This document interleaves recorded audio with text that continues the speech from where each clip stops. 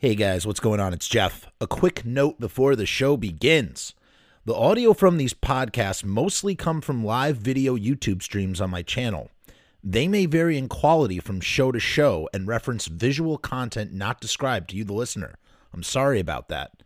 If you prefer video to go with this audio, head over to youtube.com/Frumess, Frumess, for the whole enchilada. Who doesn't like a whole enchilada anyway? Hey, what's going on? The wheel, it spins round and round. You spin me round, right, round.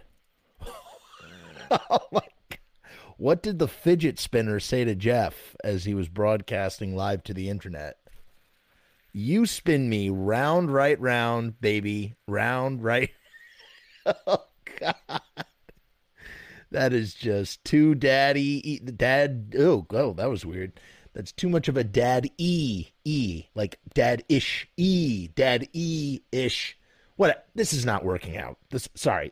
Can we start over? I'm starting over. What did the fidget spinner say to Jeff when he was broadcasting live to the internet? Oh, crap. You spin me round, right, round, like a record baby, round, right, round. Dad joke. Okay. All right. Okay. Putting it down. Sorry. I am so sorry about that. Let's start the show over one more time. Welcome. Tonight's show, we're talking about the Beatles.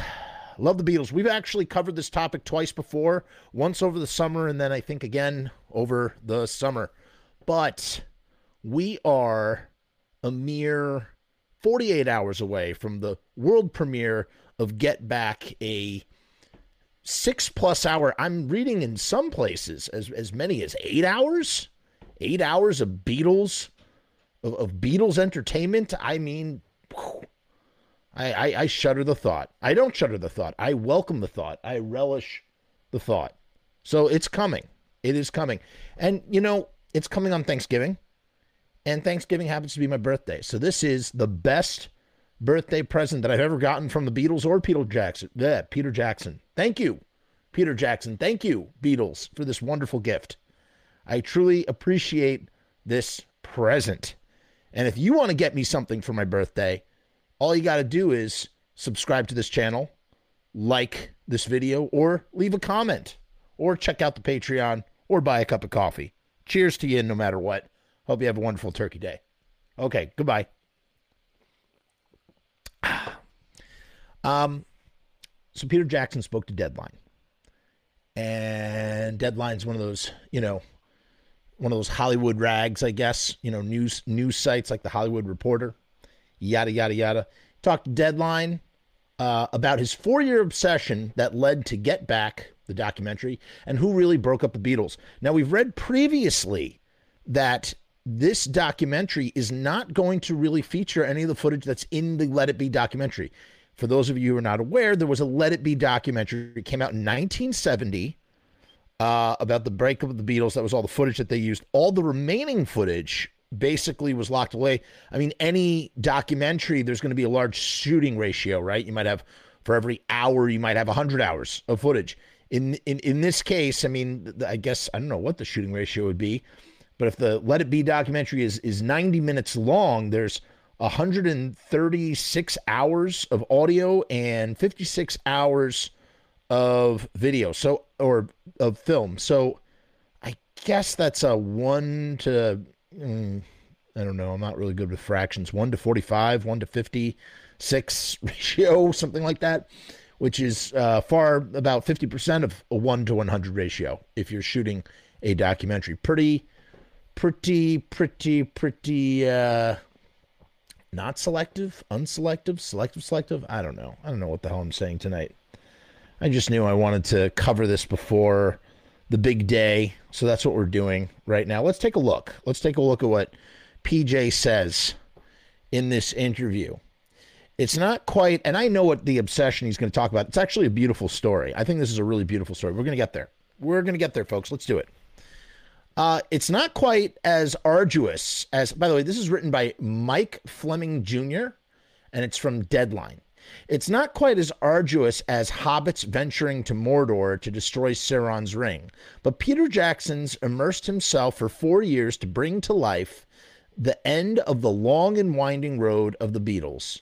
The result is the 7 hours. So now here they're saying 7 hours. So we've heard 6 hours. We've heard 7 hours. I've even heard 8 hours.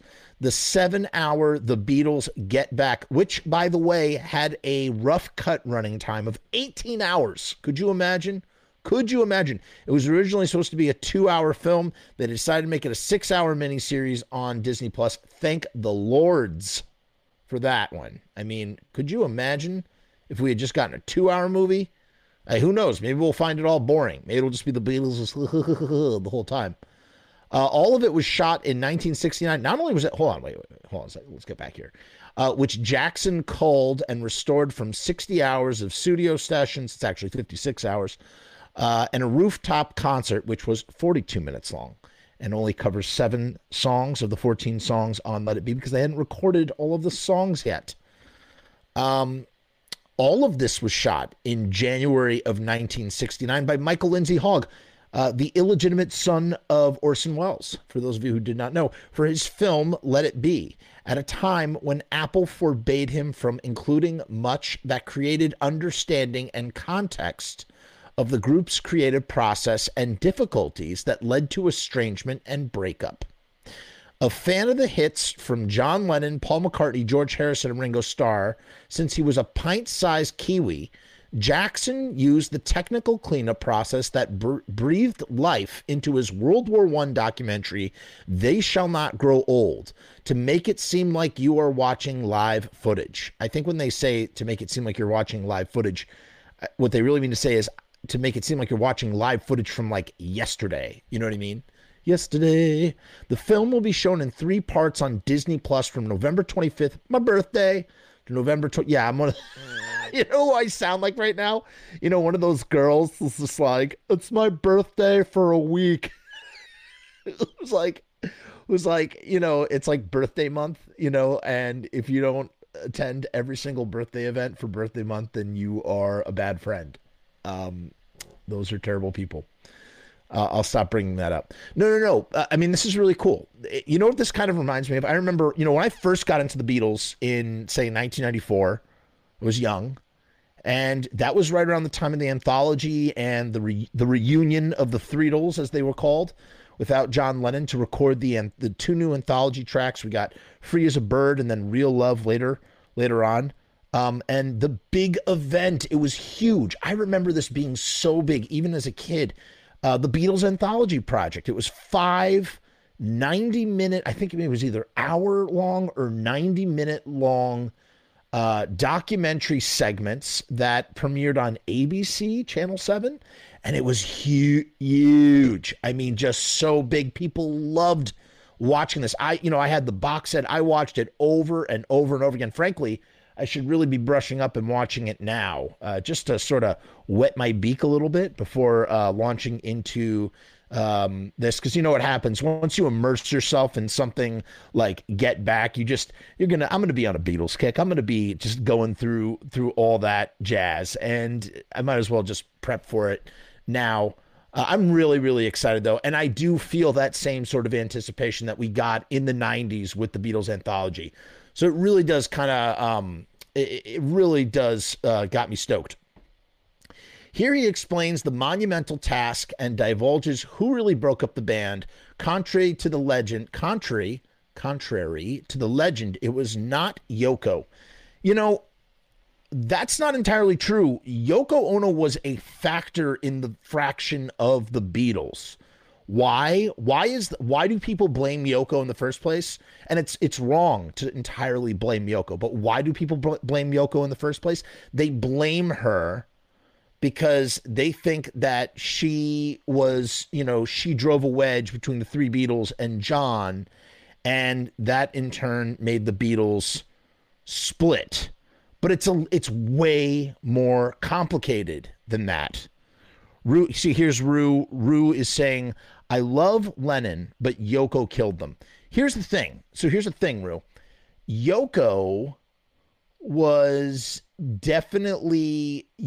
pulled John away from the other Beatles, but John was already looking to get away from the other Beatles. He was waiting for an impetus. It wasn't, and you know who they're saying, they're about to say here now who really broke up the Beatles, or the answer truly in truth is John Lennon. John Lennon, and I know Paul's been making the rounds saying that, these guys love to revise history and whatnot. There were many factors that led to the breakup of the Beatles. Really, if you really want to get it started, what really began the breakup of the Beatles was their fatigue from touring and the death of their manager Brian Epstein in 1967. That was the death blow that slowly. So they were doing their most impactful work as they were slowly disintegrating over a 3-year period. And then Yoko comes into the picture. She comes into the picture about 1966, 1967,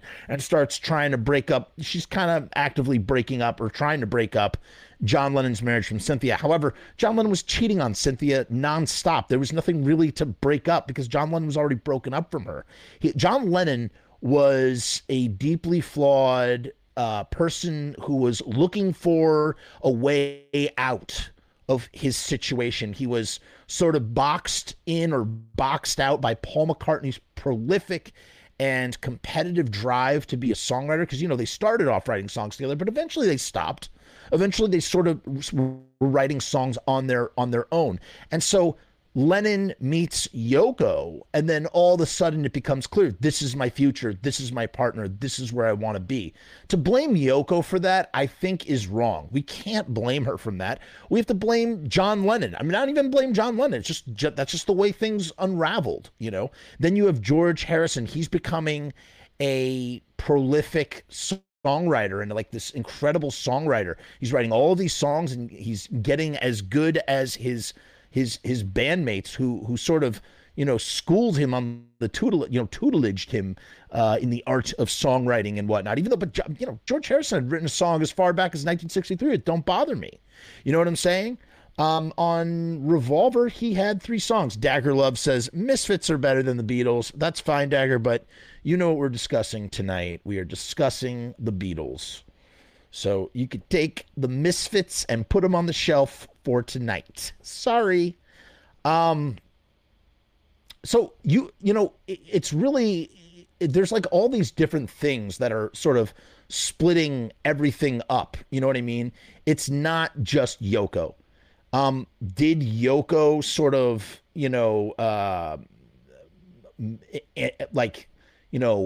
amplify things? From everything that I've read, yes. Like amplify like the tension, absolutely.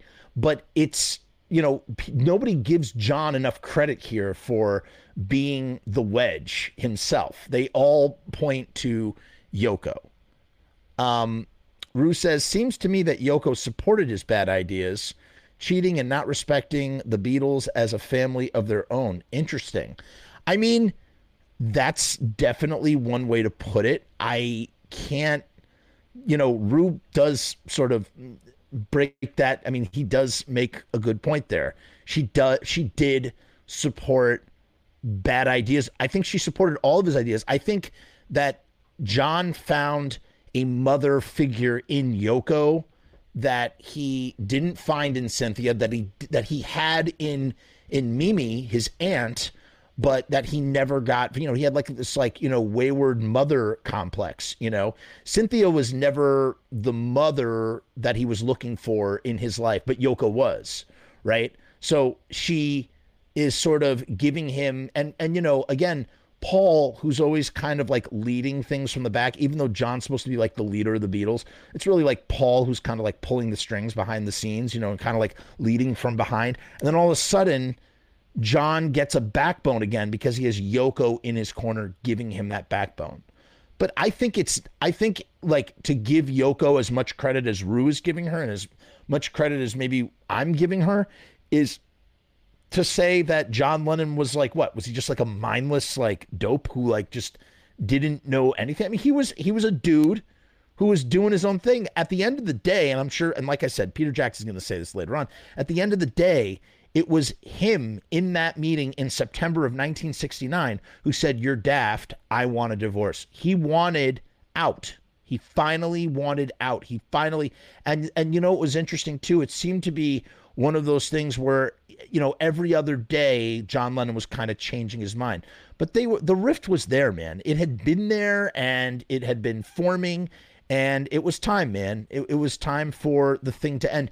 And here's the thing, most of all, two things I want to say before we move on. Thing number one, when people compare the Beatles and the Stones are great, they're all in their own right. I love the Stones.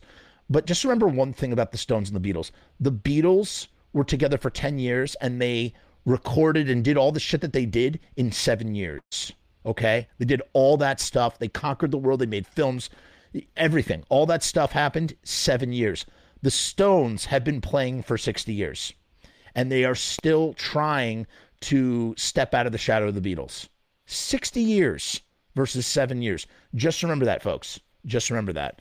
The other thing I want to say, look, the rhythm section of the Beatles is still alive. The frontman section of the Stones is still alive. You have Keith, Mick Jagger, and friggin' Ron Wood, and you have Ringo Starr, and you have Paul McCartney. The Stones don't have a bass player or a drummer. Well, they do, but they lost their members. They lost Billy Wyman in 93 and in 1993, and we just Charlie Watts, one of the greatest rock and roll drummers of all time, just passed away. Why don't these guys get together and form a supergroup? Wouldn't that be fun if they recorded an album? The Beatles and the Stones finally uniting, 60 years of a rivalry. They start the Stones really start their career with the Beatles in terms of getting a number one hit because Paul McCartney and John Lennon wrote their first number one hit. You didn't know that, did you? It's called I Wanna Be Your Man. And guess who friggin' sung it? Guess who the Beatles gave that song to? Ringo. So Mick Jagger's like, my number one hit. And they're like, let's give that one to Ringo. Yeah, he can sing that one. I just think that's really funny. Dagger says, I was just looking at Beatles boots to buy, but the heel isn't high enough. Dude, I love me Beatle boots, man. The Cuban heel, Dagger. Those are really, really cool. Really, really cool boots. I wish those would kind of come back into fashion. I feel like that's not like a current trend, but it should be. It's really, really great. Really, really great. It's the key. The key is the heel. You got David Lee in the chat. It was time for it to end. Their debut albums were insanely good. They went out on a great note. They didn't fizzle out. It's 150 billion%, David. You could not be more right on that. All four of those solo albums were ginormous. And in just about every one of those cases, none of them ever lived those solo albums down. Though they were chasing the dragon of those first four solo albums. George Harrison never did anything as great as All Things Must Pass. I think Plastic Ono Band is John Lennon's best cohesive solo album, period. Ringo, he was the first one to get a number one hit, and McCartney by Paul McCartney, one of his best albums he's ever put out. Those guys, you could say Paul McCartney still had, Band on the Run is a phenomenal record. And some people love Ram, which they call Sergeant Paul, actually. All right, let's read on, because we're just going to go. I can literally, for as much as I can talk about the Misfits, I can talk about the Beatles just as much, if not more. Okay. Deadline asks Peter Jackson. Remember, this is an interview with Peter Jackson. Where were you in your life when you discovered the Beatles, and what did they mean to you?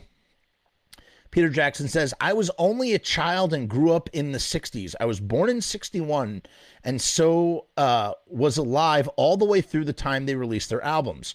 We had a gramophone thing, and my parents had a soundtrack album, South Pacific and Camelot, and Mom was a bit of an Engelbert and Humperdinck fan. I must have liked them on radio and television. My first real encounter with them was I'd saved pocket money when I was 12 or 13. I was going to the city to buy a model airplane that I had my eye on and saved for. I passed the record shop on my way to the mall, and there was a window display for the two albums, the compilation album that they put together in the early 70s, one red and one blue. I stopped dead in my tracks. I had never seen those two photos side by side, them staring over the balcony. Real quick, these were two packages that were put together by Alan Klein. Another huge factor, another big factor for the Beatles splitting up. Alan Klein versus Lee Eastman. The Beatles, in light of Brian Epstein dying in 67 were without management. They had formed a company called Apple Corps, whatever you want to call it, the Apple company. They were doing all sorts of stuff. They didn't have anybody really managing their affairs. In comes Alan Klein. Where you may have heard that name before, or that name might be familiar to you. That's what I meant to say. That name might be familiar to you because Alan Klein had worked with the Rolling Stones, and he had fucked the Rolling Stones really, really bad. Really, really bad. I don't know the details as to how he screwed them over, but he screwed the Stones over bad. And I think the Stones might have even said, watch out for Alan Klein. In any case, Alan Klein got into John Lennon's ear. You hear that, Rue? John Lennon's ear. And whispered a bunch of things to him and got Yoko on board and got George Harrison on board and got Ringo Starr on board. All three of them were on board to use Alan Klein. The only person that held out was Paul McCartney. Paul McCartney was like, I don't trust that snake. I don't want anything to do with Alan Klein. Let's go with my father-in-law. Paul was marrying Linda Eastman.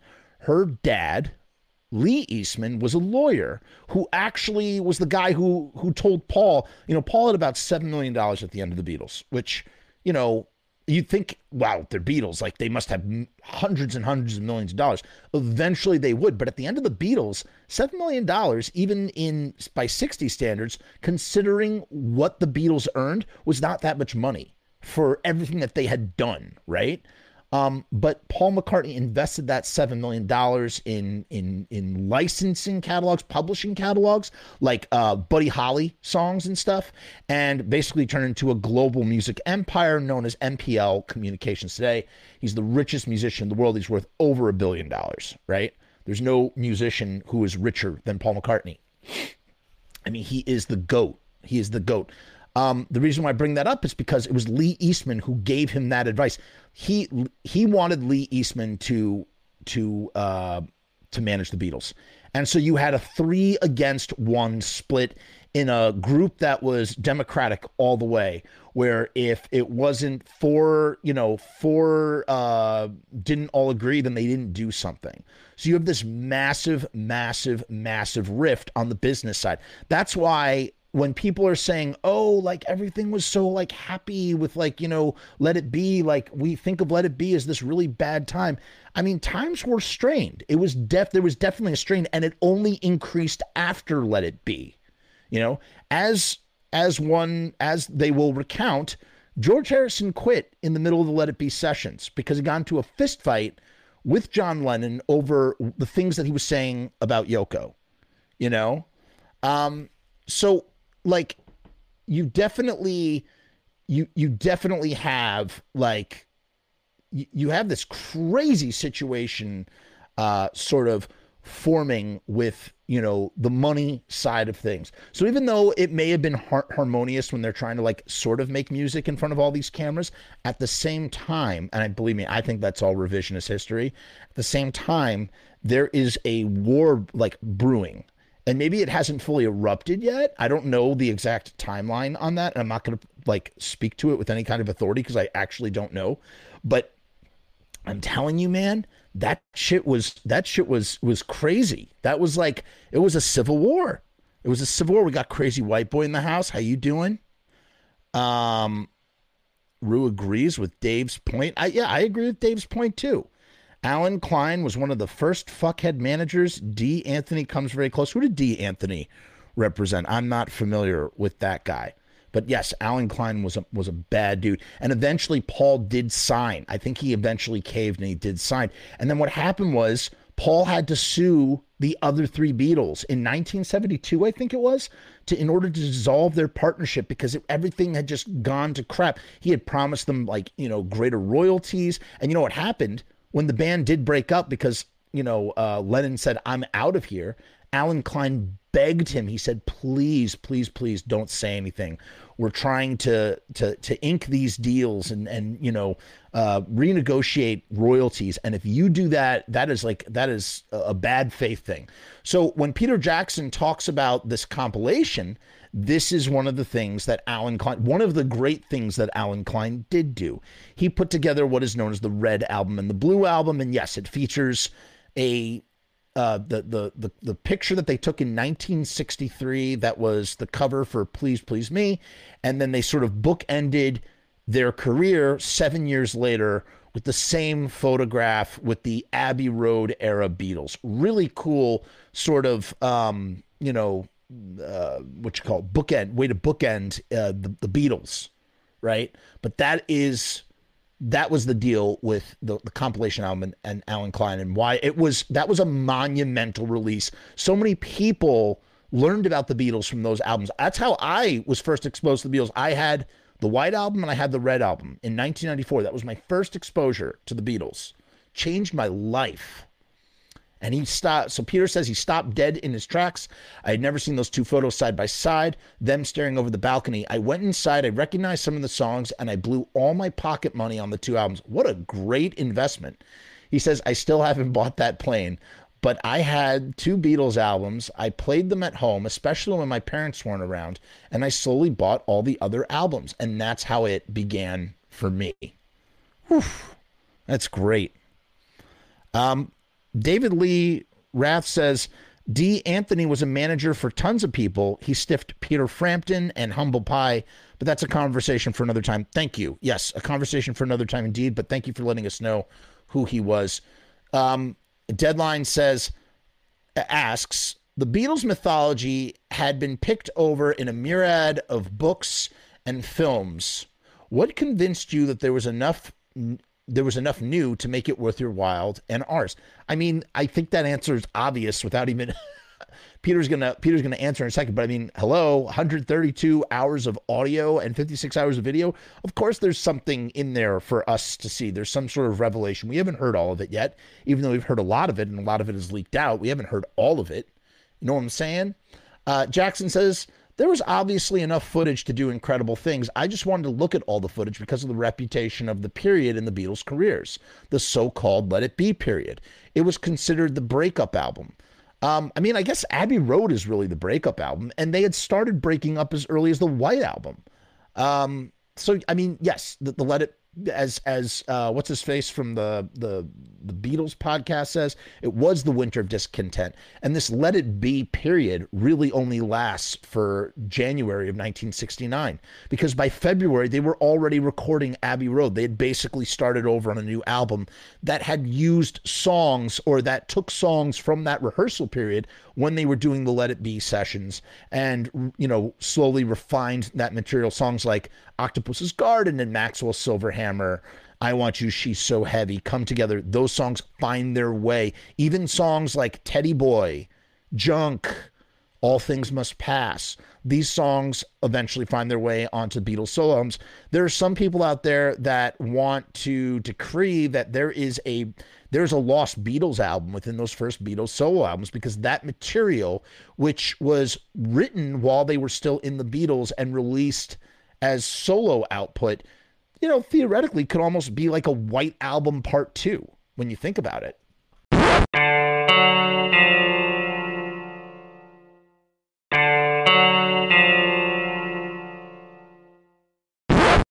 It was considered the breakup album. I wanted to look at the footage. If it had been all miserable arguments and fighting, if it was all the stuff Michael Lindsay Hogg was not allowed to put in his movie, I thought, my God, what horrors am I going to be seeing here? So there you go. There is that right there answers the big question of how Paul and Ringo and Peter Jackson, everybody are trying to sort of revise history here and tell us, oh, it wasn't so bad, because he says it right here. Like, you know, I thought I was going to watch 56 hours of miserable arguments and fighting. Obviously, it wasn't all miserable arguments and fighting. They were rehearsing material. But make no mistake, it was not a good time. But that's not what Paul McCartney or Ringo Starr, who are in the twilight of their lives, they don't want you. I've been saying this since the summer. They don't want you to think any period was negative, or they want you to look at a negative, sad time with some kind of positivity. You know, because they won't be around forever. And this is them sort of locking down and securing their legacy in the process. So, you know, I get it. I understand what the motivations are behind it, but you know, it's not so it can't be as sanitized as it is. Deadline says, "What did you find?" Jackson says the exact opposite. I don't think that's not a big revelation, man. This is not a revelation. Here, he says it right here. It's no mystery, really. The breakup and Michael's movie happened in 1970. This was shot in January 69. So already Peter Jackson's full of shit here. And I love you, Peter Jackson. I love you. God bless you, Peter Jackson. And all the things that you do. I idolize Peter Jackson. I worship this man. But he's full of shit right now. He says he's trying to make it sound like this happened a year before the Beatles broke up. So he said, so it was filmed 15 months before. So the Beatles officially broke up in May of 1970 when Paul McCartney released McCartney, and he did this sort of like little like press release thing in which he finally admitted that the Beatles had broken up. He was the last one to leave the group. The first person to leave the group was Ringo during the White Album. Ringo had quit during the White Album. He didn't like the way that Paul was telling him to drum on songs, so he walked off. Paul ended up drumming on Dear Prudence and Back in the USSR. And then Ringo came back. The next person to leave was George Harrison. George Harrison walked out of the group, as we're going to see on November 25th, when he got into a fist fight with John Lennon in the cafeteria. I don't know if they're going to show the fist fight, but there was a fight between John Lennon and George Harrison. And then it was John's turn. John left the group in September. He finally had decided, even though they were literally proposing what they were going to do next after Abbey Road, John had decided, that's it. I'm done. I'm over. He says to Paul in the meeting, you're daft. Paul wants to go and play small clubs, not even billed necessarily as the Beatles. And he goes, you're daft. I want a divorce.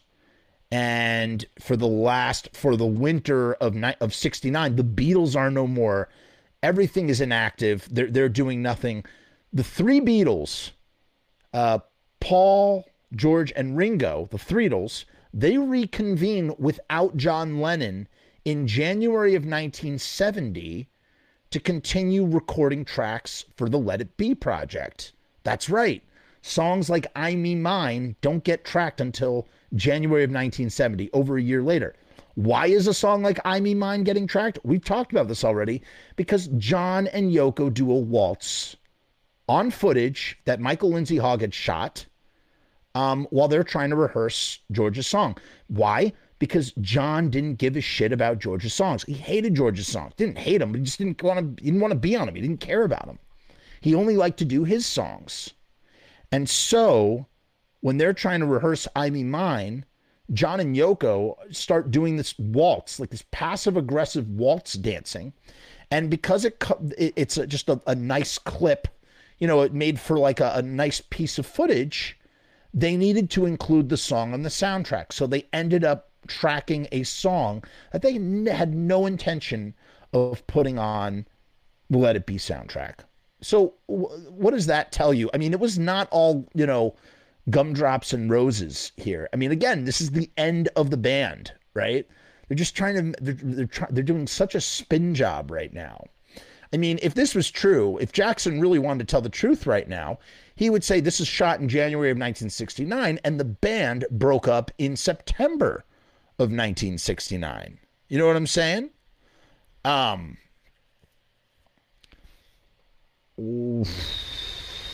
Michael made his film from exactly the footage that I did. I had 60 hours of footage and 130 hours of audio. It was a big job that has taken me 4 years. Wow. At the end of January, Michael disappears with the footage and he has to edit his film.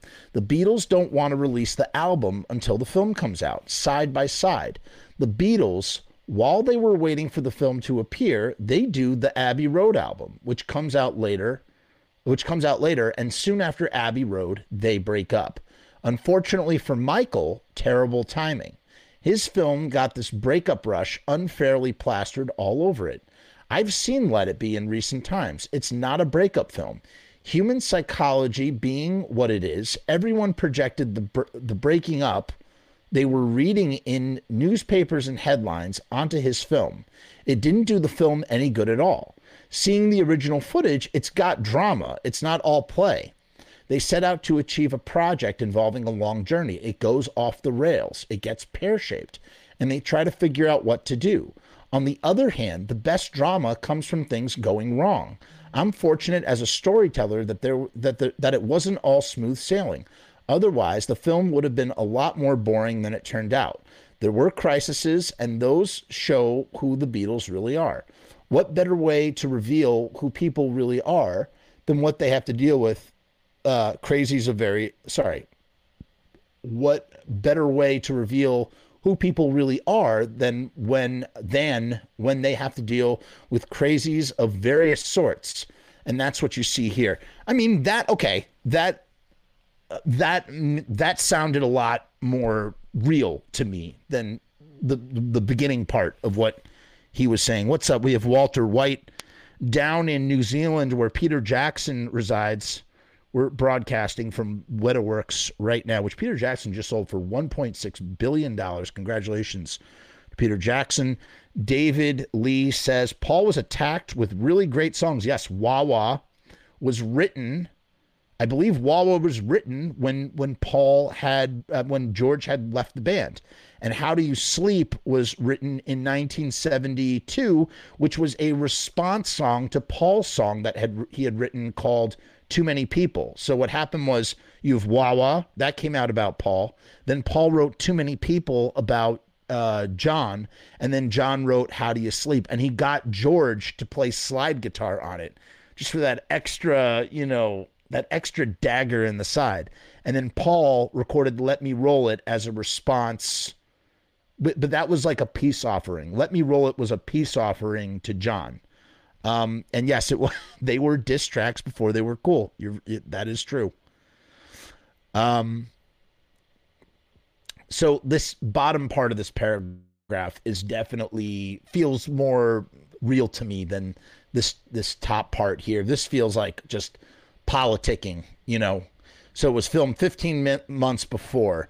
I don't know, man. Where do I qualify in this in comparison of someone like Peter Jackson, who not only knows the Beatles but worked with all this footage and stuff? Like, I'm just a guy who's read a lot of Beatle books. That's it. Literally it. I've read a lot of different points of views. I've listened to a lot of podcasts from people that knew the Beatles and whatnot, and I have just formed my own opinions based on just the countless, meticulous hours of podcast audio and sort of just all the text that I've read. And it just, this feels like, here's the thing, this just feels like such a right turn from everything.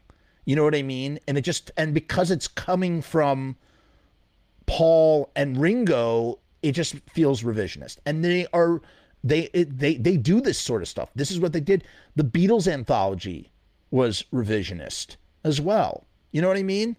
That's just kind of how they roll. They're thinking about their legacy. I don't blame them. I understand their motivations. Deadline asks, was there some exceptional surprise that hit you and made you have to tell the story?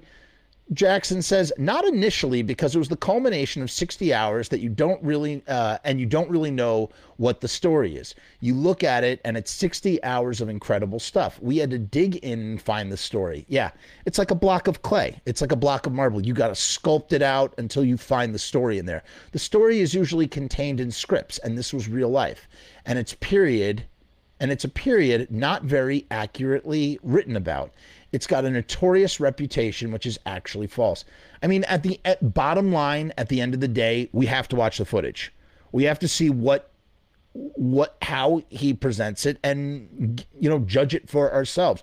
And even then it won't be accurate because we're not seeing all of the footage. We're only seeing, like 10%, like 20% of about 20%, 18% of the footage, It's got a notorious reputation, which is actually false. It's hard to find an accurate account. I had to eavesdrop and make my own determination what was the story and show it day by day. It's 22 days Michael filmed the entirety of what was called the Get Back project, which then became Let It Be 15 months later. And that's a very good point that Peter Jackson is making. When this is not calling it Get Back, is calling it by its real name. Let It Be is how it was repackaged in 1970. Originally, Paul McCartney had this notion. What is get back? It means get back to who you were. Let's get back to who we were. Let's go back to playing shows. So we're going to start by sort of rehearsing this material, getting it into shape, and basically debuting brand new songs that no one has ever heard before in a live setting, right? That's the idea of getting back, you know, and then when that broke down, that material was then shaped into the Let It Be documentary as well as the Let It Be album, which, you know, again, you can hear Paul McCartney, who is, again, you know, tried to sort of revise history by releasing Let It Be Naked. Phil Spector got a hold of the tapes, which John Lennon never, you know, always wrote off as just dreck. He never was happy with the Let It Be material. He always thought it was crap. He dumped the tapes in Spector's lap and he said, do something with this. And Spector, you know, Phil Spector, he put on his wall of sound, which made Paul really mad, especially on the Long and Winding Road. And they released Let It Be Naked to sort of, revise what had been. So yeah, that is true, man. It was called the Let It Be Project and it became it was called the Get Back Project and it became Let It Be 15 months later. I wanted the audience to experience it like the Beatles did. They did something on a Tuesday, not knowing it was all going wrong on Thursday. We are very much living their experience alongside them. That's ultimately the film I ended up making. That sounds fascinating. It's going to be fascinating. It's going to be good. You can't deny that it's not going to be good. It's going to be great. But you know, is it going to be revisionist? Yes, it's going to be revisionist. It has to be. Deadline says, what connective tissue, at the same time, isn't all documentary, you know, revisionist in some way, shape, or form? What connective tissue did you find between the process that your creative team goes through in mounting big movies and what you observed the Beatles going through as they created from scratch what would become a classic album? Jackson says, it's friendship and trust. I've often thought that when we write the scripts, I've done with Fran Walsh, Fran is his wife, and Philippa, is that how you pronounce that? Boyens. I mean, I've seen that name a whole bunch and never said it out loud. You get to a point where you don't have to tiptoe around people's feelings or ego. You're just three people, and if one comes up with an idea that's not very good, you can just say that it's not going to work and you move on. The other thing is, it's great when there's three people, and in this case, 4 Beatles. If somebody gets stuck, somebody else will have an idea. It might not be the right one, but it can spark another idea. You very much see the same thing on screen with the Beatles. It's very much the same deal. Deadlines asks, what was the most helpful observation you got from either Paul McCartney or Ringo Starr, the 2 surviving Beatle members? Jackson says, one comment from Paul that I was happy to hear. I wasn't there and I had to do a lot of compressing. I could have skewed it one way or the other. And when Paul saw it, he said, yeah, you captured exactly who we were at that time of our lives. He recognized his 3 mates and he had no issues with the way I ended up showing them, which I tried to do with the utmost honesty. I didn't muck around or do any silly tricks to make anyone look different from who they were at that time. Deadline asks, and remember, this footage was an albatross around the Beatles' neck. I mean, this was a treasure trove of footage that has sat gathering cobwebs for friggin' 50 years. Nobody could look or play or do anything with this material. You know, they actively sought, they kept, you know, Let It Be from coming out on Blu-ray or DVD for that matter. This was This was a part that they didn't want people to see about the Beatles. This was something that was sort of stifled over the years. So it's like it's kind of incredible to think all of a sudden, we're at the end of the line here in some way, shape, or form, and we want to leave this material in a really good place. Let's open the vault and dive in and see what is there 50 years later. Think about that. 50 years, half a century later. It's crazy. Deadline says, what was it like for them to watch what you did? John was taken from them abruptly, and George is also gone. Were they emotional? Jackson says, Paul said something interesting. In the end, they got up on the roof to perform, the three in the front row and Ringo behind them. He said something I hadn't thought about. He said, when I was performing with the Beatles, John was beside me, but I couldn't study the others. I can now watch how John played, how his fingers moved. I can study how I can study how George and, sorry, I am like not reading this right. I can study how George, what is that? That's not written properly. I can now watch how John played, how his fingers moved. I can study how George and see Ringo play. That doesn't make any sense, which he couldn't because Ringo was in the back. He loved watching his bandmates do their thing. I can study how George and see Ringo play. Huh. Even though he played hundreds of hours with those guys, he couldn't see what they were doing. Interesting, because you're always facing the front. In the footage I saw, Yoko Ono is omnipresent. Okay, I don't know if Rue's still here. Here's the Yoko Ono question. She is quiet, but always by John Lennon's side. They were inseparable. The rest seemed to accept her being there. They didn't talk to her much. What did she bring John that helped him? We always hear Yoko broke up the band. What do you think? Jackson says, Yoko didn't break up the band. The band broke up over disagreements with Alan Klein coming in to run their business affairs, which Paul didn't agree with. There you go. And, there is footage, and we'll probably see it in the thing, where Paul is, I don't know if you got to find there's audio of it, where Paul talks about how much he has just accepted Yoko and John's relationship. And by the way, here's something that'll really sort of melt your mind. I read one book called You Never Give Me Your Money by Pete Doggett, I think his name is. This book begins in 1969, and it goes all the way through John Lennon and George Harrison's death. So basically what it's about is all the times the Beatles tried to reunite in the 70s and all of the turmoil and the breakup of the Beatles. It is absolutely the most fascinating book I've ever read about the Beatles. And there is one, it's the only place I've ever seen it. It's the only time, it's just a footnote. But this dude says basically with a giant grain of salt that he believes, or that I forgot who says it, that it was Paul who slept with Yoko Ono first, way before John did, because she showed up at Paul's doorstep first. And back then, when Paul was a red-blooded, swinging dick bachelor who just lay any bird he got his hands on, friggin' Yoko was there. Yoko wanted to bag herself a Beatle. And so this author basically implies that Paul and Yoko had slept together before John and Yoko had ever gotten together, which is a whole other just sort of mind-boggling thing. That is it true? Who knows? But it just sort of really adds so many layers to to John Lennon in his relationships. He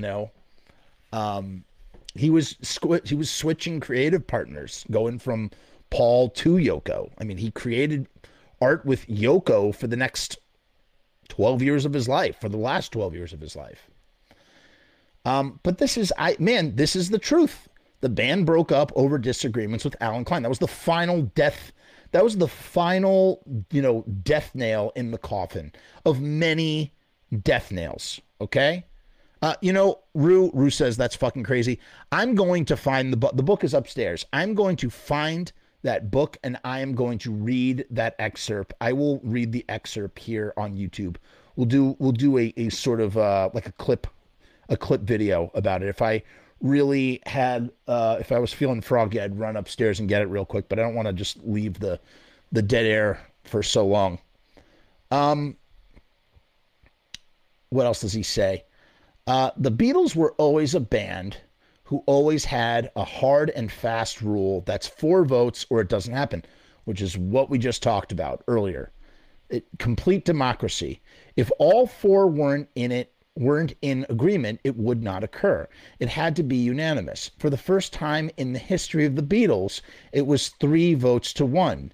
John, George, and Ringo wanted to bring in Alan Klein to run their business affairs, and Paul didn't. And they said, well, Paul, Alan Klein is coming in because we're 3 votes and you are 1 vote. Paul tried to make it work, and so did they, but it drove a wedge between them, and that's why the band broke up. It had nothing to do with Yoko. It definitely had something to do with Yoko, but Yoko is a factor, just the way that Alan Klein is a factor. These are all factors. It was no one thing. But most certainly you cannot blame Yoko as the sole reason for breaking up of the Beatles. And here's the thing. If you really want to view Yoko as the bad guy, you got to go listen to something about the Beatles. This podcast, they really demonize the crap out of Yoko. They hate Yoko. And they really paint this devious, manipulative picture of Yoko just sort of getting her succubus-like claws into John Lennon and never letting go. From having a bed put into the studio to wanting the microphone and being super annoying. You see that footage with her playing with Chuck Berry and John Lennon in the 70s, and Chuck Berry's like, what the fuck is going on? That kind of thing. It's crazy. Rue, it's absolutely worth checking out. I'll send you the information if you want it, man. It is some read. Like, if you like salacious reads, this is salacious as it gets. I mean, truly, truly, truly. Rue, I didn't know you were into the Beatles like that. That's awesome. Yoko comes in and doesn't interfere. She doesn't express opinions. She most certainly expressed opinions, but she expressed them to John and John alone. And she'd whisper in his ear. She'd whisper in his ear stuff like to boast through his ego, like you could do that, John, or like that kind of thing. She was doing all sorts of stuff, but she is not. You cannot like put the full blame on Yoko, no matter how much it seems like you should. That Chuck Berry performance is ridiculous. There's no other complicating factor for it. John has to go work and disappear for 12 hours, and he doesn't want to disappear from her. So she comes and sits beside him. It's love, but it's also heroin. They're also on heroin at this time together. I mean, there's a lot of stuff going on.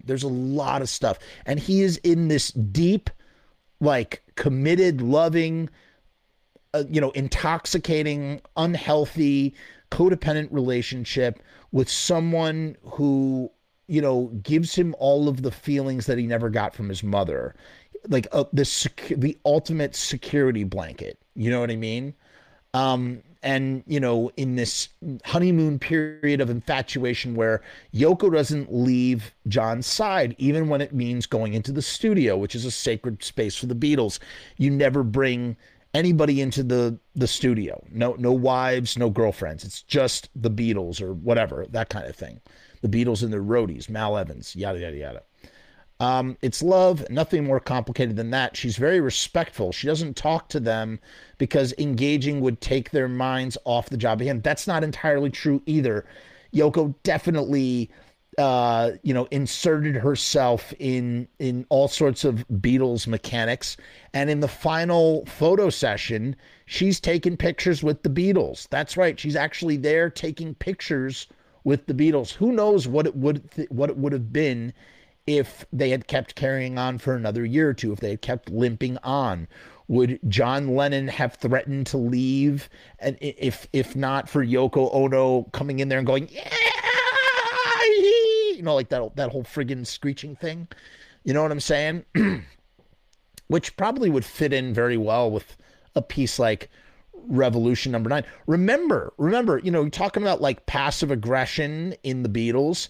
Like they're not letting George Harrison songs come on. And when they do, like for instance, they recorded 100 and how many takes of Not Guilty? It's either not, yeah, it's Not Guilty for the White Album. They leave it off and then they put on a 9-minute avant-garde piece called Revolution number 9. Okay? You're telling me you couldn't have 5 minutes of Revolution number 9 and then give that extra 5 minutes to George Harrison for his song that's actually a song called Not Guilty? I mean, it's kind of crazy. It's kind of crazy. That to me is a ginormous fuck you. And the dynamics, the interdynamics. Paul is bossy and controlling.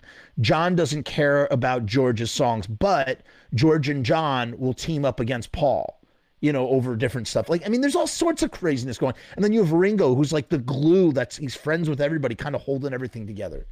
It's a whole thing, man. It's a whole friggin' thing. She doesn't talk to them because engaging with them would take their minds off the job at hand. I think that's a bullshit statement. Once she starts to chat with them, it's a disruptive force, and she's very respectful. She sits there, she knits, she reads books, because they are focused on their work and they do not talk with her. But she's just in love with John, and she's very respectful. And no, the reality is that Yoko Ono is still alive, and she has a controlling interest in this film. And politically,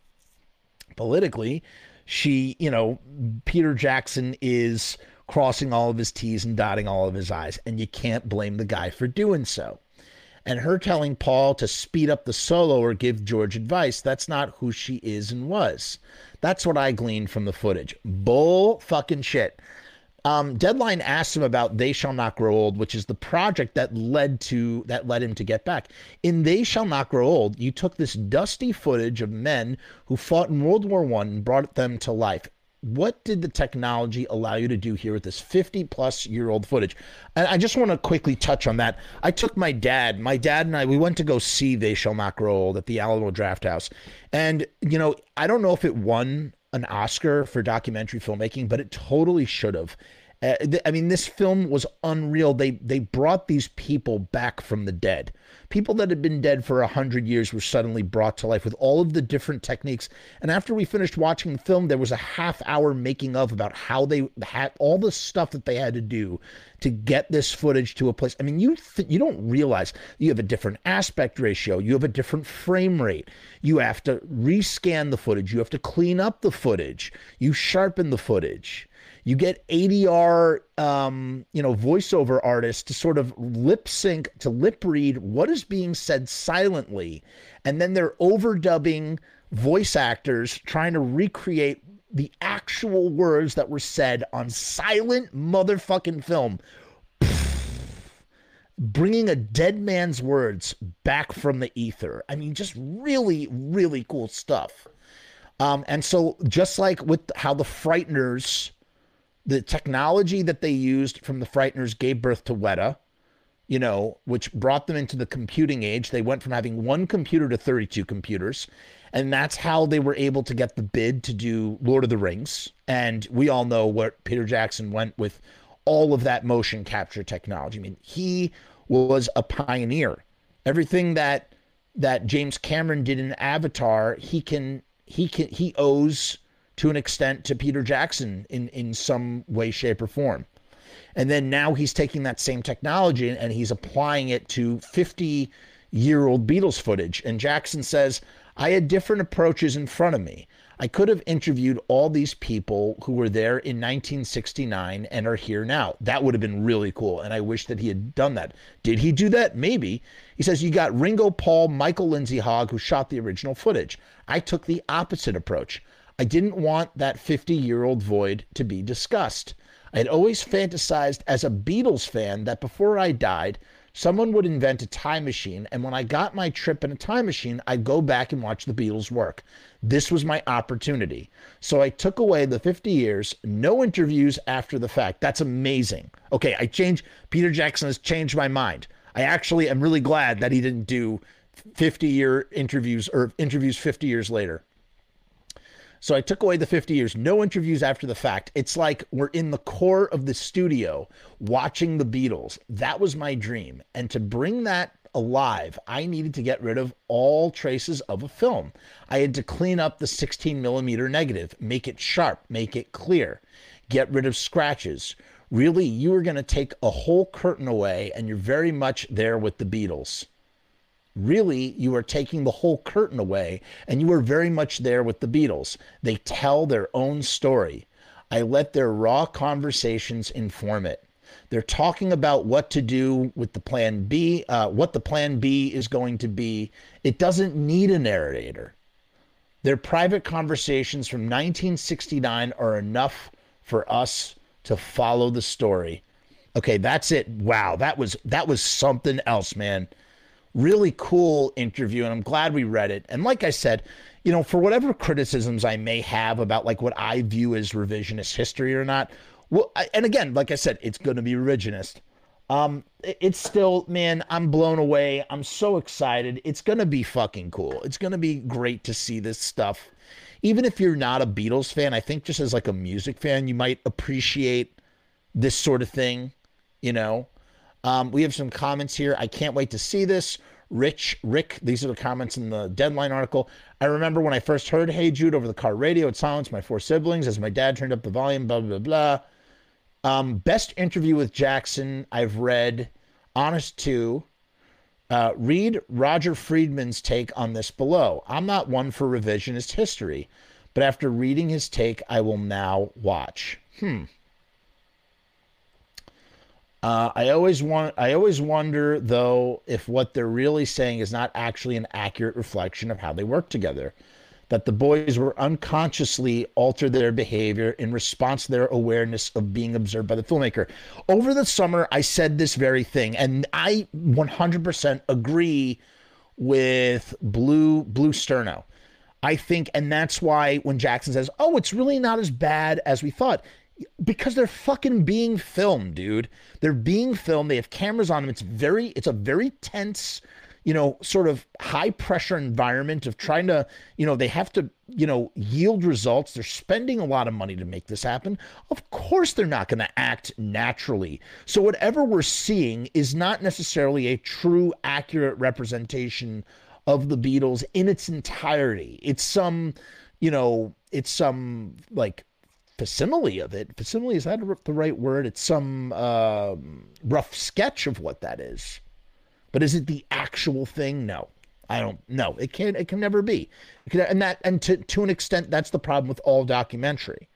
Because when you introduce a camera, you are automatically changing the truth of the thing, no matter what. The only way to really be completely, truly raw is to have a hidden camera somewhere. You know what I'm saying?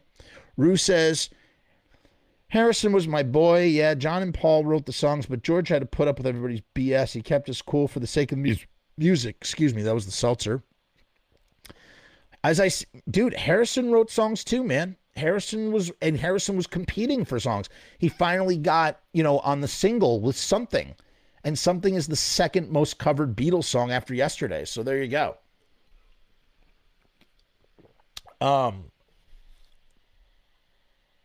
Andy responds with, the impression I get is that Paul was very diplomatic and image conscious. Ringo was fairly deferential because he was almost never one of the songwriters. But George was, by this time, very frustrated and especially sick of Paul trying to be the boss. And John was very proud of not having time for other people's bullshit. They were all very conscious of being super famous and almost worshipped. And I doubt they thought they had much to lose by being themselves at this stage. Very good points. Very good points. So yes, we all adjust to being watched by others, whether it is in front of a 7-Eleven security camera or Michael Lindsay Hogg's 16 millimeter film. But I don't think they would have put over the negative image that Let It Be is famous for if they were making an effort at managing their behavior for the camera. A very interesting counterpoint to that previous point. And then Stephen responds under that, a good point, and I would agree. Quick comment too. The statement about Mr. McCartney being able to study what other members are doing. I get the point, and it is interesting, as Jackson observes, but I would have assumed that he had ample opportunity to do so prior than this because of other visual records, or even because of opportunities in the studio recording songs. Perhaps the bassist was being generous. It is of no consequence, of course, just an impression I had while reading. Enjoy the interview. Um, yeah, that is really cool. Let's just take a look at this last thing before we go. We're going to look at one other. Is this a long piece? I'm not. Oh no, it's really short. Is it? Yeah, this is short. Okay. Okay. Let's just take a look at this real quick and we'll wrap things up here. One last thing to check out. This is Peter Jackson's. This is another article. Hold on. It's coming to you right here. Here. Okay, ready? Peter Jackson's Beatles. This is from Showbiz 411. Hollywood to the Hudson by Roger Friedman. Peter Jackson's Beatles Get Back is a mind blower. In part one, Yoko and Linda bond. Get Back is a protest song. What? And George finds his voice. The first part of Peter Jackson's Get Back airs on Disney Plus on Thanksgiving Day. It's 2 hours and 37 minutes, and I just finished it and I am reeling. It's like going back and watching Shakespeare write Hamlet and Macbeth. This takes place in 1969. The Beatles are disenchanted after the White Album and Hey Jude. They've also made Sgt. Pepper and Revolver and Rubber Soul and all the early stuff like Help, Hard Day's Night, and Yesterday. Like, what now? Don't forget, when this is over, they record their masterpiece, Abbey Road, and release it before any of this stuff. Yes, when they made Abbey Road, the Let It Be songs were sitting in a vault. That is kind of crazy when you think about it. They decided to perform live on TV for the first time in 3 years. It will be a documentary shot by Michael Lindsay Hogg, who's the son of actress Geraldine Fitzgerald and allegedly Orson Welles. He has taken his stepfather's surname, but if you look at him, he looks just like Welles, and has grandiose plans for this film. The Beatles meet at Twickenham Studios to write 14 songs in 14 days. Seriously. Which is very possible for considering that the Beatles, remember, in the years 1964 and 1965, and I think 1966 as well, the Beatles are doing a quarterly single. So that's 4 singles per quarter. So 4 singles in a year. They're releasing 2 LPs of 14 songs apiece. They are doing television appearances. They are touring around the world, and they are shooting movies. They shot 2 movies in 64 and 65. They did all of this in 2 years. So they are definitely used to that pressure cooker mentality of coming up with material in a very short period of time. That's why 14 songs in 14 days doesn't, especially when they definitely have some kind of song idea that they're going into the session with, doesn't seem entirely crazy to me. The songs include Let It Be, Get Back, and The Long and Winding Road, 2 pieces by George, I Me Mine, and For You Blue. They've also got I've Got a Feeling and Two of Us. John, who is attached to Yoko with Velcro and seems checked out emotionally, brings back Across the Universe, which he wrote and recorded the year before, which he had actually, I think, started in India, or he had thought about initially come up with the kernel of that in India. At the start of Paul, I mean, this is like, okay, this is a straight review of the whole thing. At the start of part 1, Paul and George have a famous tiff. We know what that tiff is. I'm going to play what you want me to play, or I won't play anything at all. That's what George says. Paul's already a superstar writer. George is just coming into his own. They don't know it yet, but in 2 years, he will release his triple album, one of the first triple albums in all of existence. I think the only one to predate the triple album was, actually, that's not true. The first double album was Frank Zappa. The second double album was the White Album, and the first triple album was All Things Must Pass, right?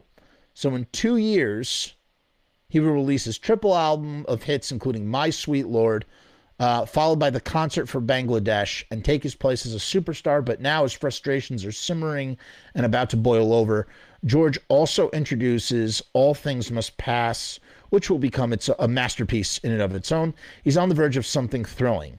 And when you see them hiss at each other, remember it was Paul who sat at George's bedside as he died 30 years later. So that's interesting. So this guy says that they hiss at each other. If you're a Beatles fan, you can't miss this film. It's mind-blowing. For a while, Yoko Ono seems very annoying.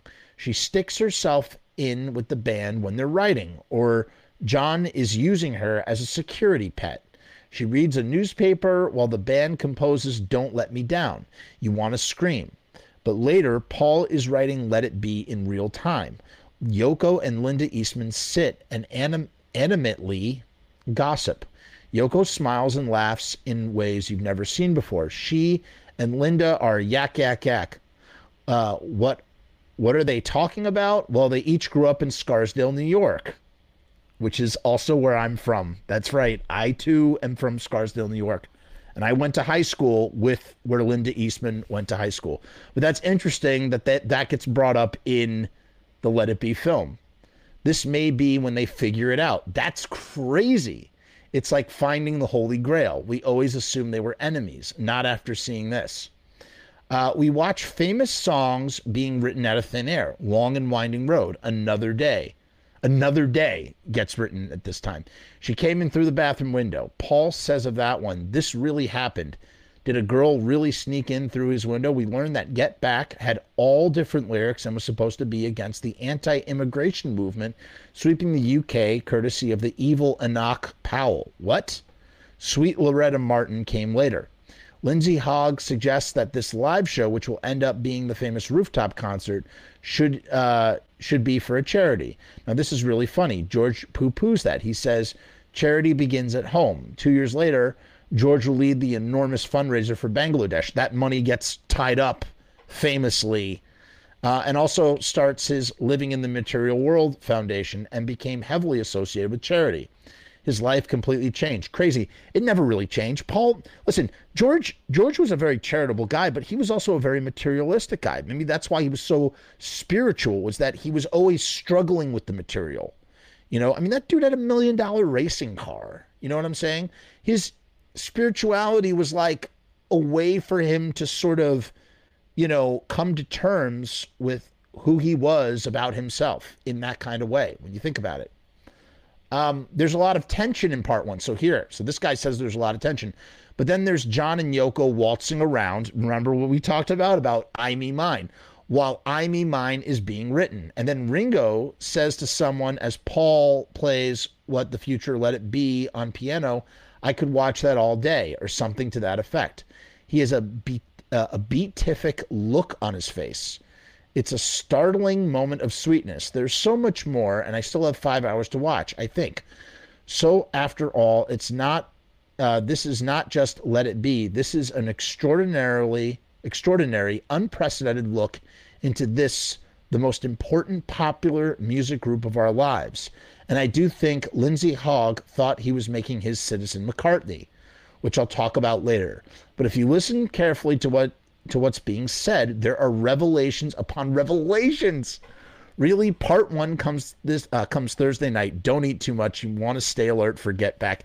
Yeah, baby, I am excited. I am so excited. That really got me pumped up. I'm glad we read that. That's it, guys, for tonight. I don't think I'm going to be broadcasting tomorrow. I think for the first time, I'm not sure if we skipped a week before, I don't think we're going to have an episode of Streaming Evil Live this week. In lieu of Streaming Evil Live, I have a special video documenting how we put the Misfits, erected a Misfits statue in Lodi, New Jersey. And this Friday, Steve Zing, he's having his Black Friday bash. I wish I could make it. I probably will not. I'm sure going to try to. I'm shooting that day. That's happening at Dingbats in Clifton, New Jersey. Go check that out. If you way to advertise that at the end of the episode. I just want to pump that up because it's charity and Steve is doing for charity. Thank you, Rue. Thank you, and thank you for the happy birthday wishes. Truly, maybe I'll see you on Friday, Rue. I really will try and make it out there. I'm gonna be seeing Russell on my birthday. Actually, he's gonna have Thanksgiving dinner with us, so that'll be cool. But we have a nice way of closing. You know what? I'm gonna end. If you are just joining the channel, please make sure to like, share, subscribe. These are all very important things. And if you enjoyed this video and you want more content or you want to support the creation of this content, check this out. Hey guys, what's going on? It's Jeff. So I've decided to make a Patreon. What is Patreon? I don't know how to define a Patreon. Let me look it up. Patreon is a membership platform that makes it very easy for creators to get paid for the things that they're already creating. I want to do it full time. I want this to be my full-time job. In my efforts to make that happen, I've set up this platform. Is it going to work? Is it going to be successful? I don't know, but I would rather try and crash and burn than not try at all. The goal is to create enough passive revenue so that I can continue to do this full-time, uninterrupted. Why? Because I love to do this. I love creating content. I love making videos. I love shooting films. I love doing podcasts. In case you couldn't tell, I love to talk and I never shut the fuck up. So right now I've kept the Patreon incredibly simple. There's 2 tiers, and that may change in the future. The Murdergram is a simple way to extend support for all of the hours and hours of free content on the channel for nothing more than $1. 38 cents goes to Patreon. What's $1.38, eh? It's less than a cup of coffee, but it's a great way that you can show support for very little effort. When you divide that $1.38 by the hours and hours and hours of time spent listening to this endless drivel of content, the dollar cost average works out. Next up is the YouTube Casualty for $6.66. The YouTube Casualty is loaded to the gills. Enjoy the archive ad-free, as well as ad-free early access to special docu-style podcast videos, music reaction commentaries, and the like, a month before they drop on YouTube, loaded with ads, I might add. You're also going to get exclusive content and behind-the-scenes content that is not available on YouTube or anywhere else. So you get to peek behind the veil. And believe me, there's a couple of choice pieces. Most of all, more than anything, whether you join the Patreon or not, I just want to thank each and every one of you that comes to the channel, that watches all the shows, that leaves comments, that participates, that subscribes. That's really the most important thing. This is just trying to find a way to earn a living as an artist. And with that, thank you for my TED Talk. Join the Patreon, because we need you! 66 cents.